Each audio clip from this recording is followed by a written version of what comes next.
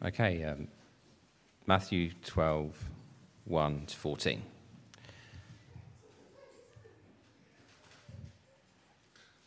At that time, Jesus went through the cornfields on the Sabbath. His disciples were hungry and began to pick some ears of corn and eat them. When the Pharisees saw this, they said to him, "Look, your disciples are doing what is unlawful on the Sabbath." He answered, "Haven't you read what David did when he and his companions were hungry? He entered the house of God, and he and his companions ate the consecrated bread, which was not lawful for them to do, but only for the priests. Or haven't you read in the law that on the Sabbath, the priests in the temple desecrate the day and yet are innocent? I tell you that one greater than the temple is here. If you had known what these words mean, 'I desire mercy, not sacrifice,' you would not have condemned the innocent.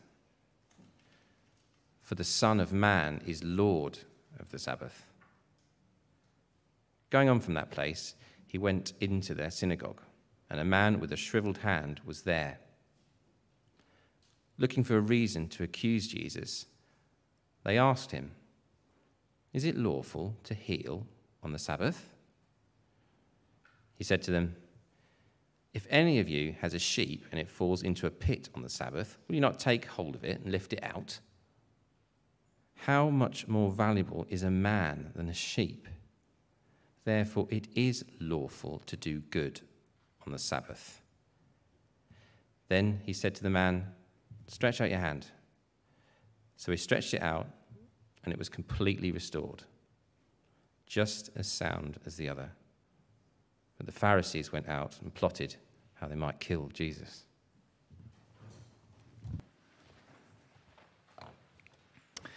Thank you very much, Paul. And let me add my welcome. It's great to see you this morning. It's great to see new faces, great to see some old friends returning as well. Let me give you a very warm welcome. My name's Danny, and if we haven't met, hopefully we can meet later over a sausage or a cup of tea or something like that. Well, can I encourage you to keep that passage open in front of you that Paul just read, and you'll find an outline on the inside of the notice sheet as well.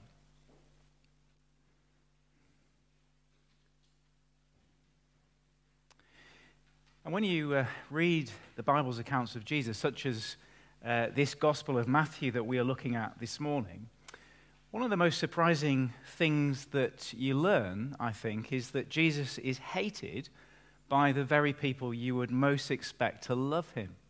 He is rejected by the very people you would think would welcome him. And this section that we have just read is a perfect example of this. Just glance back with me to the paragraph before our passage at the end of chapter 11. Joe began with this morning, but look at it again. 11:28, Jesus said, "Come to me, all you who are weary and burdened, and I will give you rest. Take my yoke upon you and learn from me, for I am gentle and humble in heart, and you will find rest for your souls. For my yoke is easy and my burden is light." Here is Jesus in both his greatness and his grace. Greatness because he is offering to carry for us the heavy loads of fear, worry, regret, anger, disappointment, everything that afflicts us in life. He is offering to carry it for us. He is great. And gracious because he is offering to do it for free. He is offering to remove forever the crushing weight of sin and guilt and judgment. So can I ask you, can you get a more beautiful offer than that? And from one who is described as gentle and humble, what is not to like? But now look with me at the final sentence of our passage, verse 14. "But the Pharisees went out and plotted how they might kill Jesus." And my question is simply why? Why do these decent, upright, spiritual leaders of God's people, who for centuries actually have been living with the hope and expectation for this longed-for rest to come that had been promised in the Old Testament, when they hear it announced on the lips of Jesus, immediately plot his destruction. Violently, shamelessly, murderously. Why do the very people who ought to be welcoming Jesus with open arms reject him? Why do the people you'd expect to love Jesus hate him? Well, it turns out that it's because in making the offer he does, Jesus destroys something that they hold dear. And that something is religion. Now, I don't know if that's a surprise for you to hear. If you've ever thought of Jesus as a religious figure himself. Or perhaps when you talk to your Christian friends, if you're not yourself a convinced Christian, maybe you think of them as a religious person and you're not. Or perhaps when you come into a church meeting like this or a building like this, you think you are coming to a religious institution. Or perhaps you think that Christianity is one religion among many. It may be a surprise. But what we're going to see this morning is that Jesus is actually against religion. And the religious person, as we'll come to understand that in a moment, will always end up being against Jesus. And so here is the big truth I hope we're going to take away this morning. That Jesus has come into the world not to offer religion to the world, but to destroy religion and to offer in its place something far, far better. That's what I hope we're going to take away from our time this morning. Well, we're going to do that by looking, as we always do, at the passage. We're going to go through it bit by bit. And I've got two headings to help us with that, 2 points. And I can tell you that the first point, just so you can sort of pace yourself, the first point is just slightly longer than the second point. I hope that's helpful to know. So the religion that kills, firstly then, in verses 1 to 8. Now, verses 1 and 2 set the scene for us, and it begins, you'll have noticed, with an accusation. Let's read those verses again. At that time, Jesus went through the grain fields on the Sabbath. His disciples were hungry and began to pick some heads of grain and eat them. When the Pharisees saw this, they said to him, "Look, your disciples are doing what is unlawful on the Sabbath." The big idea that runs right through the passage, on the surface at least, is very easy to spot, isn't it? It is the question of what is lawful, what is right in the eyes of God to do and not do on the Sabbath. The Sabbath we are talking about, of course, is the special day of rest for the people of Israel. The Old Testament rule was fairly simple. It said there was no work to be done on the Sabbath. It was a day of rest for everybody, for men, women, children, servants, employees. Even, according to the Old Testament law, domestic animals had a day off on the Sabbath. And most Jews in Jesus' time observed it with religious zeal. The Roman general Pompey, for example, when he was attacking Jerusalem in AD 63, he was able to get right up to the walls of Jerusalem and build siege ramps on the Sabbath because he knew there'd be no attack from the Jewish soldiers who were having a day off. But of course, the question would then arise, what constitutes work? The Old Testament says you're not to work on the Sabbath, but what is work? And a lot of ink had been spilt by the religious leaders over the years who added to that simple rule a whole heap of regulations, 39 regulations to be precise. For example, they said, this is the Pharisees, not the Old Testament, they said, if you carried something with your hand or on your shoulder, you were breaking the Sabbath. But if you carried it on the back of your hand or with your foot, or with your mouth, ear, or hair, you were not. I've been trying to picture what that would look like in practice. You know, the baby's crying. I've got to pick up the baby. How am I going to do it? And you begin to see that they'd transformed a good thing, a day of rest and relaxation, of feasting and fellowship, into a joyless burden of rules and regulations. Now, this explains what is happening in verses 1 and 2. So just picture the scene as Matthew describes it. Jesus and his disciples are taking a walk through some fields. Presumably they're having a Sabbath stroll. after an exhausting week. They are resting. The disciples, however, are a little bit peckish. No one's brought some sandwiches. Notice they never do they? And they reach out and pluck a few grains of wheat or barley. Now, if you've ever done this on a country walk, you'll know that this is no big deal. You kind of, grab a bit of grain, barley, wheat, whatever it is. You have to kind of rub it between your hands. You blow off the chaff and you can eat them. It's not exactly getting the combine harvester out. It's not exactly farming. It's not Jeremy Clarkson. And you'll also know it's not exactly a feast. It's no big deal. It's nothing. It's just a little movement of the hands, and the hands then go to the mouth. And so don't you think it's slightly weird, verse 2, that the Pharisees are watching this so closely? They're observing the disciples as they have their Sabbath walk so carefully that they can see this little casual movement of the hand, plucking some grains, popping them in the mouth. It's as if they are wanting to catch them out. And so, verse 2, they immediately pounce on Jesus and condemn his disciples for breaking the Sabbath and him for allowing them to. Now, let's pause there and think about this. What is going on here? Because this is all very strange, isn't it? This is all very alien to us in one sense. Now, on the surface, I guess it looks like the Pharisees are just a bit pernickety about rules.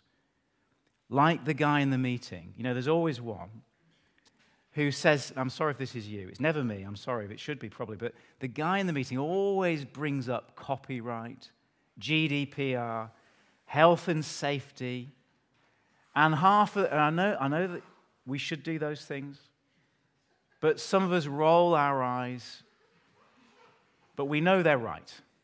We've got to comply. The law's the law. So you could say, well, it's a little bit like that. These Pharisees are just a bit pernickety about the rules. But the problem with that interpretation is it makes Jesus look like he is careless about the rules. Makes him look like a libertine in contrast.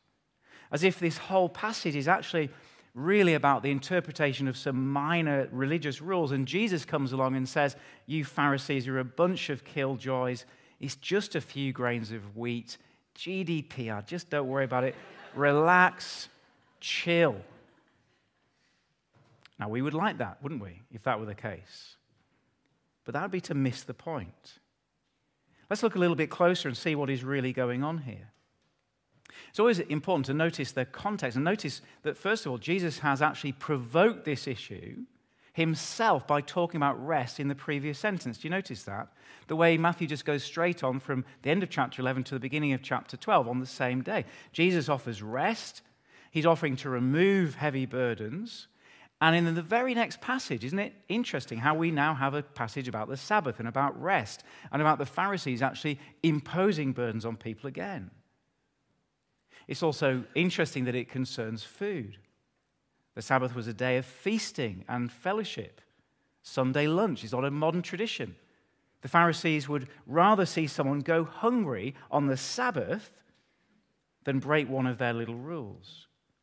And so if you just look at verses 28 and 30 again, let me rewrite them in the Pharisees' language, a kind of inversion of what Jesus is saying.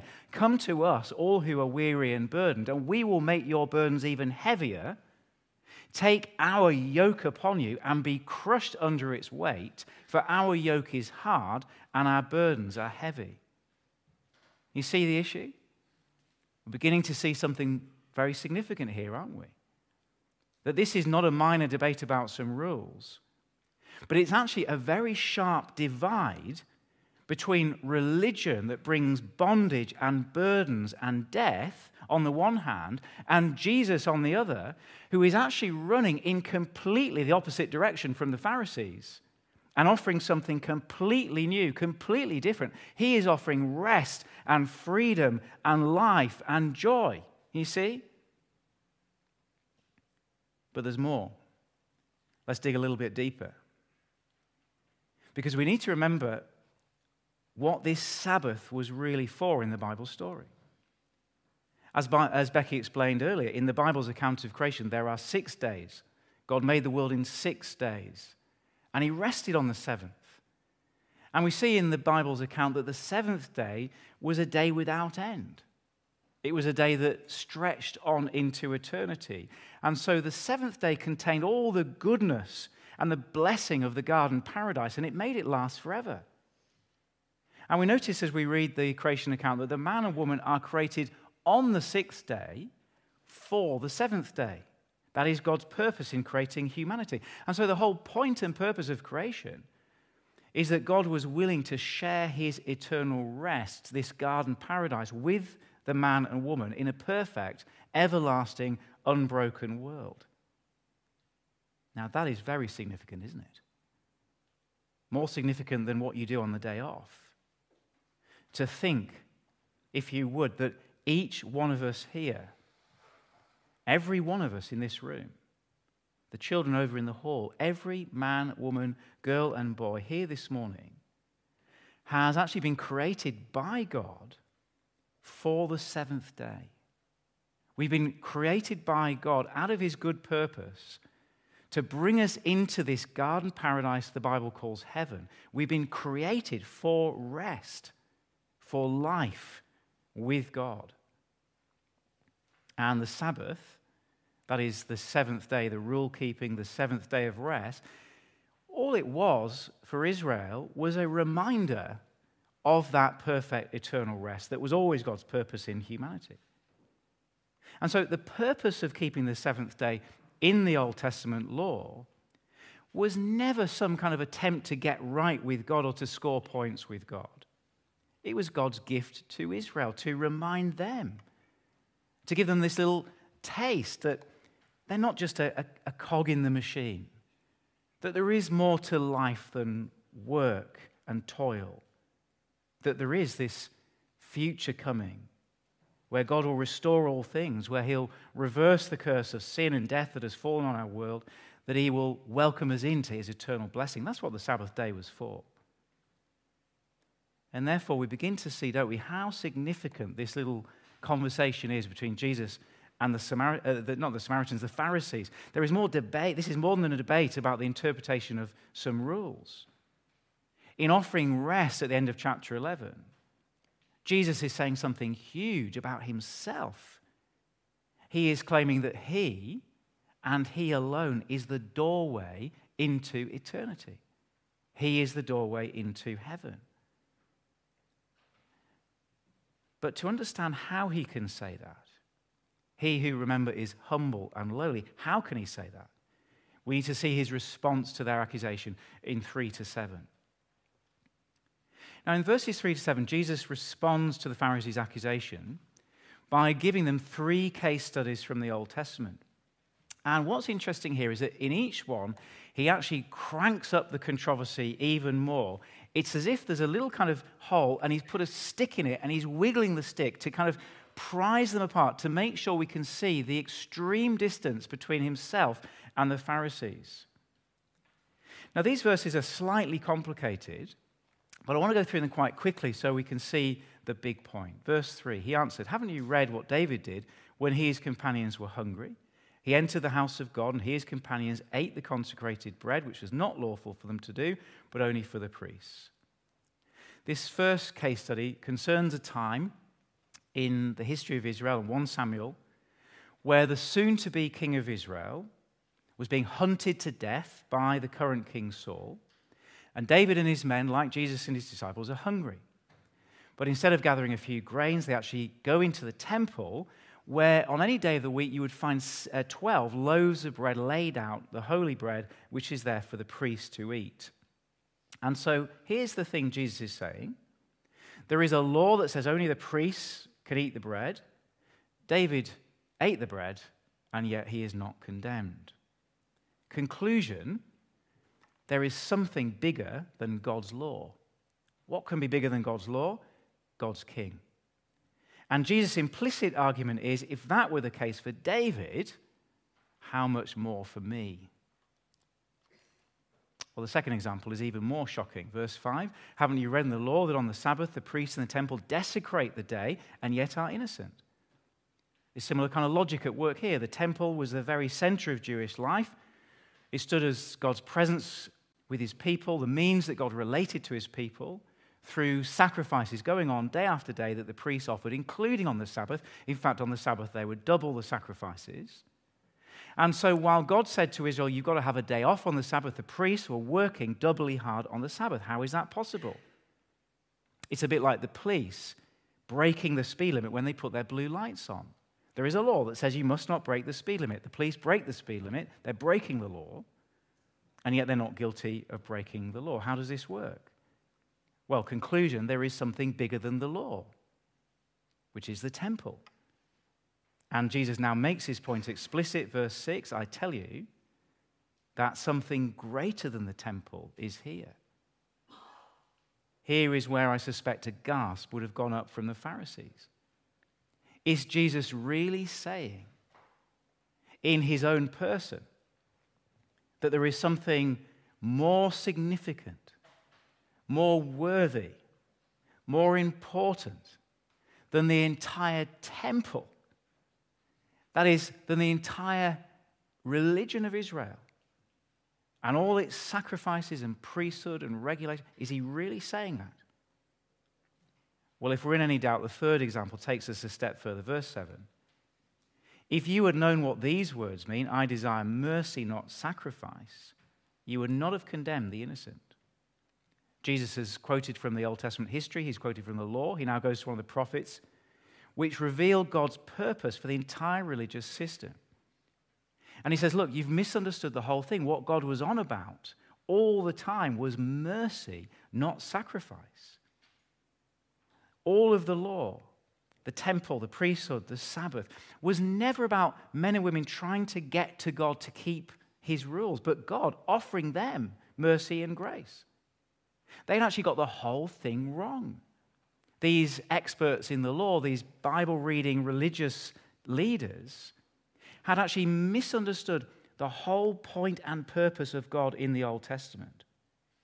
They had put burdens on people when God intended rest. They had brought guilt when God intended mercy. They had made it about works when God intended grace. And ultimately, they were leading people to death when God was leading them to life. They have misunderstood the entire Bible. Their whole religion is upside down. Well, if that's not shocking enough, Jesus now reaches the shocking conclusion, verse 8. For the Son of Man is Lord of the Sabbath. It's hard for us really to understand how shocking this would be for them to hear. The Son of Man is a term that Jesus picked up from the Old Testament, applied to himself. It comes from the book of Daniel, where Daniel says one day, this Son of Man will rule the entire universe. And so there is no higher authority than the Son of Man. Which is why in verse 8, Jesus says, the Son of Man, that is him, is Lord of the Sabbath. In other words, this whole Sabbath story that we've traced back from creation to the temple, the kingship, the whole Old Testament story, it is all pointing to him. And so if you look back again at 11:28 to 30, understand what a huge claim he's making. He's saying that, come to me and I will give you the rest of the seventh day. That I will take you into the perfected creation that God always intended. Everything the Sabbath pointed to has now arrived in me. I am the doorway into God's future. And so don't worry if you didn't get all the details of verses 3 to 7. The big point is that Jesus has escalated this argument to the maximum degree. He could have met them on their own terms. They could have had a nice civilized rabbinical debate about the law. He could actually have referred them straight back to Deuteronomy 23:25, which says, you are allowed to pluck some grains of your neighbor's field as you walk through it if you're hungry. But instead, he cranks it up and up and up. He gets the stick in and he pries it apart because he wants them to see that this is all about himself. It's like one of those boxers. I love it when the boxers, I don't watch boxing, don't understand it. Who does understand it? But the bit I love is the pre-boxing press conference. When, Tyson Fury, Anthony Joshua, whoever do all this boasting, it's fantastic. It's ridiculous. I'm the king. I'm the best. No one has ever lived who is as powerful as me. I'm better than Muhammad Ali. I'm the greatest. And so on they go and on they go. And they're both saying it. They both can't be right, can they? As was proven yesterday, in fact. And none of us take them seriously. It's just part of the performance. It's a way of intimidating your opponent. It's just part of the game. But Jesus is actually a little bit like this here, isn't he? Jesus, who is humble and lowly, I'm greater than King David, God's ruler on earth. I am the King of Kings. I'm greater than the temple, God's presence on earth. I'm greater than the Sabbath rest. I am the one who this whole world has been created for. Humble? Lowly? Doesn't sound like it, does it? And if all this is true, then can you see what happens to the religion of the Pharisees? What place is there for a religion of rule-keeping if Jesus offers all this for free? What place is there for religious works if Jesus has come to bring mercy? Their religion was a religion of death. But Jesus has come to kill that religion dead. No wonder they rejected him. But before we come to the conclusion in verse 14, Matthew has something else to show us. See, it's not good enough for Jesus to kill their religion. We need now to see what he's going to replace it with. And so, second point, more briefly, the Lord who restores in verses 9 to 14. This section follows the same structure as the previous one. An accusation about the Sabbath, followed by Jesus' response, and then a conclusion. The accusation, first of all, verse 9. Going on from that place, he went into their synagogue, and a man was there with a shriveled hand. In the previous section, the need was a pang of hunger. Now we're in the synagogue, and the human need is much more serious. Here is a disabled man with a lifetime disability, and all the deprivation and indignity that entailed in that world. But the Pharisees have one thing still on their mind. Verse 10, looking for a reason to accuse Jesus, they asked him, is it lawful to heal on the Sabbath? Notice how their question exposes the ugliness of their position. For them even to ask the question reveals that they know about Jesus' greatness and his grace. They know that he can heal the man, and they know he will want to heal him. They are fully aware of Jesus' greatness and grace. They don't hate people because they do not believe his claims, but because they do believe them. And they know his claims are bringing their religion to an end. Well, let's look at Jesus' response. This is where Jesus now goes on the offensive. And again, he escalates the case to the maximum. I want to show you this.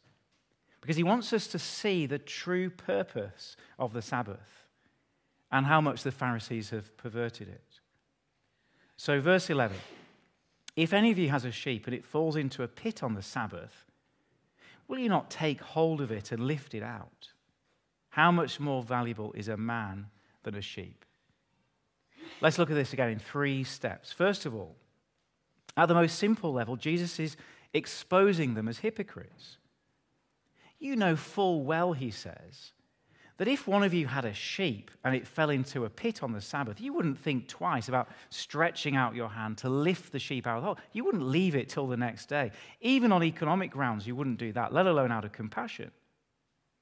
And so what he is about to do for the man is no more work on the Sabbath for him than reaching out and pulling the sheep out of the pit. What hypocrites. But secondly, notice the very deliberate contrast Jesus draws here between the man and the sheep. Verse 12. How much more valuable is a man than a sheep? These religious leaders, in their hypocritical concern for their rules, have dehumanized the man to below the value of a domestic animal.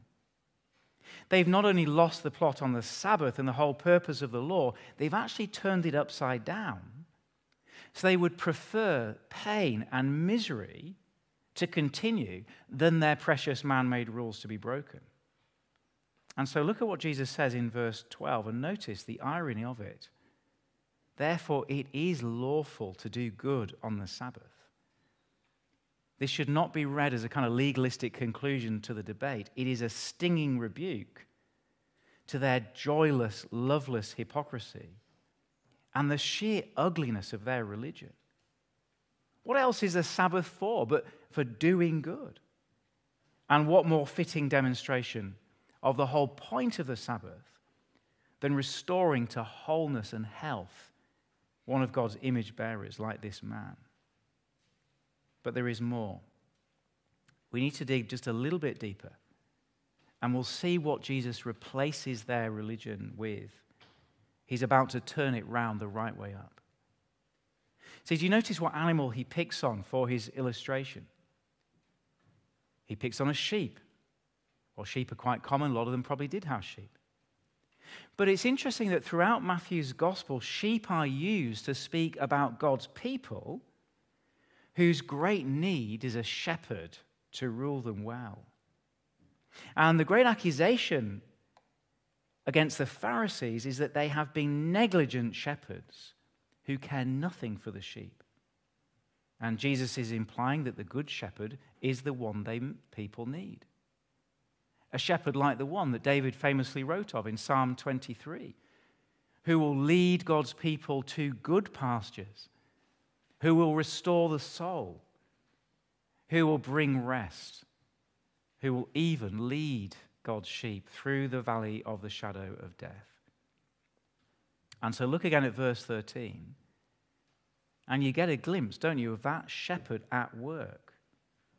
Here is the good shepherd, beginning with the man in front of him, beginning the great work of restoration that God has sent him to do for the whole world. And so Jesus uses this occasion, what for the Pharisees was a clever little trap. Jesus uses this as a demonstration of what he has come to do for the whole world. Here is the good shepherd reaching down to do good on the Sabbath, because this is what the Sabbath is all about. A day of rest that pointed to the greater restoration to come when the whole world will be restored, when every broken thing will be mended, every tear wiped away, every image bearer of God brought to health and wholeness forever. Well, can you see now why it is that they hated him? That the very people who should have welcomed Jesus rejected him. Because Jesus has reduced their religion to nothing. He's exposed its ugliness, its cruelty, for the killing thing that it is. And he's made it worthless by offering for free the very thing that they were making people work for. This is a good thing. But if you're invested in the religion, it's very hard to hear. This week, as Joe said, we've been having a week of take another look. We've been inviting people to come in and think about Jesus. And one of the ways we've done that is we've been offering free cake in the courtyard. It's been a fantastic week. Monday morning, I was sitting in the sun, chatting to people, eating the most delicious cake, and feeling amazed because I was getting paid to do this. What a great week it's been. All the cakes have been delicious. Monday, Tuesday, Wednesday, Thursday, Friday, cake for free. What is not to like? Now just imagine, if you can, one of our church members who happens to work in a cafe in town that sold cakes. Pick the cafe of your own choice and imagine. And imagine if he or she, waiting on at the cafe, had in their apron a little pile of cake in the courtyard flyers. And imagine if that waiter or waitress, when they went over to the customer at the cafe to take an order, quietly said, you know, I can tell you where you can get better cake and free. Imagine how the owner of the cafe would feel if they found out. Now, whether or not that's based on a true story, I couldn't possibly say. I'll leave it to your imagination. But this is what Jesus is doing. He is offering for free the very thing they make people pay for. They say, do this and this and this, and don't do this and don't do this, and maybe you'll get to heaven. And Jesus says, all you've got to do is come to me. And I want to suggest that this is perhaps why Jesus remains such a controversial figure today. Because, as it happens, we are a very religious bunch. See, think of the religions of the world. Wherever there is religion, there are people trying to win some kind of favor with God, achieve some kind of freedom, and the religious leaders are invested. But actually, in every case, I suggest to you, it leads to bondage and death. Think of the Muslim in the mosque, bowing down to Mecca 5 times a day, eating certain things, not eating certain things. The Hindu in the temple feeding their little gods. The superstitious Brit reading their horoscope, not walking under ladders. The devout Roman Catholic counting their rosary beads or going to confession. The Buddhists meditating, spinning their prayer wheels. Whatever religion you care to think about. And I'm not saying there's no good in those religions. But Jesus comes along and he simply says it's all a waste of time. Scrap it all. Scrap the whole thing. Come to me instead. Can you see how that puts a lot of people out of business? It puts a lot of noses out of joint. And if you look at the history of Christianity, it's religion that has always reacted with the most hostility to the grace of God. This is what happened in the 16th century when Martin Luther started reading the Bible and rediscovered this gospel of grace. The papacy persecuted him. Of course they did, because they could see it threatened their entire existence. And time after time, when this true gospel is brought out of the Bible, the biggest persecutors are the religious authorities, hierarchies, and denominations. But of course, you may think that Britain is a secular nation. But is it really? I asked some of the staff team on Friday morning when we were looking at this passage, I said, well, what is the modern equivalent of Pharisaical religion? And one of the trainees, as quick as a flash, said, cancel culture. The idea that you can't say certain things, you can't hold certain opinions in public life, even on university campuses, without being condemned. You have to toe the line of wokeness on everything. And if you don't, you're out, and there's no mercy. That's a Pharisaical religion, if ever there was. And like all religions, it's a route to burden and slavery and death. Yes, we are very religious. And Jesus says, come to me, and I'll show you mercy. Religion is the way of death. Mine is the way of life. And therefore, verses 28 to 30, of chapter 11, which at first sight looked like a kind of a nice, harmless saying, actually have a sting in the tail. Jesus is offering true Sabbath rest, but at the same time, he's exposing the ugliness of human religion. And so can I suggest to you this morning that if you thought Christianity was a religion, can you see that it's something quite different? And if you are a religious person, can I encourage you this morning to turn away from religion and come instead to Jesus? If you're someone who's been burdened by human religion, can I suggest to you that the only freedom you will find is in Jesus Christ? Let him remove the burdens from you. And do not let the Pharisee slam the door on God's grace. But it's possible you find yourself undecided. It's possible that you are sitting here thinking, well, I'm not with the Pharisees, I don't hate Jesus, but neither can I accept his staggering claims. Well, let me show you one more thing that may just tip the balance, because the story actually concludes in verse 14 when the Pharisees plot how they might kill Jesus. We should not now be surprised that this is their reaction. He is putting them out of business. He is giving for free what they are making people work for. But here is the beautiful irony of the whole thing. It's when they kill him, which they will, for this very charge of breaking the Sabbath. It's when they kill him that they will enable him to fulfill the very promise he has made. See, Jesus, it turns out, has kept the law to the full. He's done every good work. It turns out that when he says he's greater than David, he is true. He is greater than David. He is greater than the temple. He is greater than the Sabbath. He is the doorway to eternal rest. But that doorway will only open when he dies on the cross, because there he takes the burdens upon himself. That's when he fulfills his offer to carry our burdens and bring rest.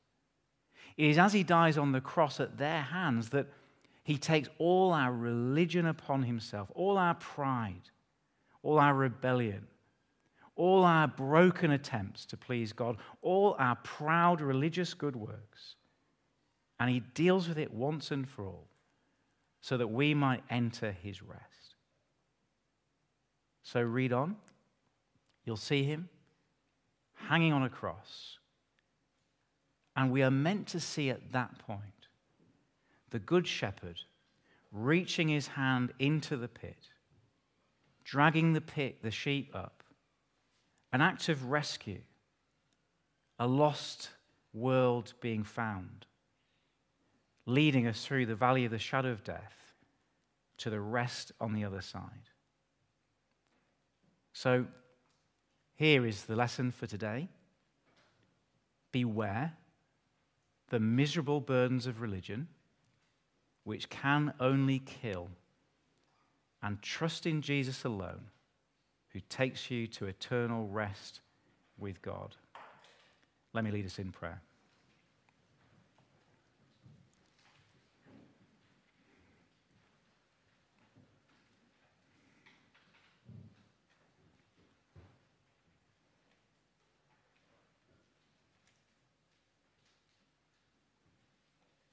Heavenly Father, we are sorry for the way we so easily fall for the trap of human religion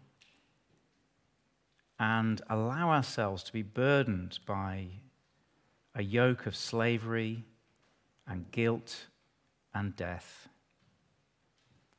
Please forgive us. Please forgive us if we've missed the whole point of the Bible. We thank you that Jesus has lived, that he's died and risen to fulfill the Sabbath's true purpose and has brought restoration, life, and hope by means of his own death on the cross. We ask that you would help us now to trust in the freedom and forgiveness that only he can bring, and that we may look forward to that Sabbath rest, free from all that is broken in this world. In his name we pray. Amen.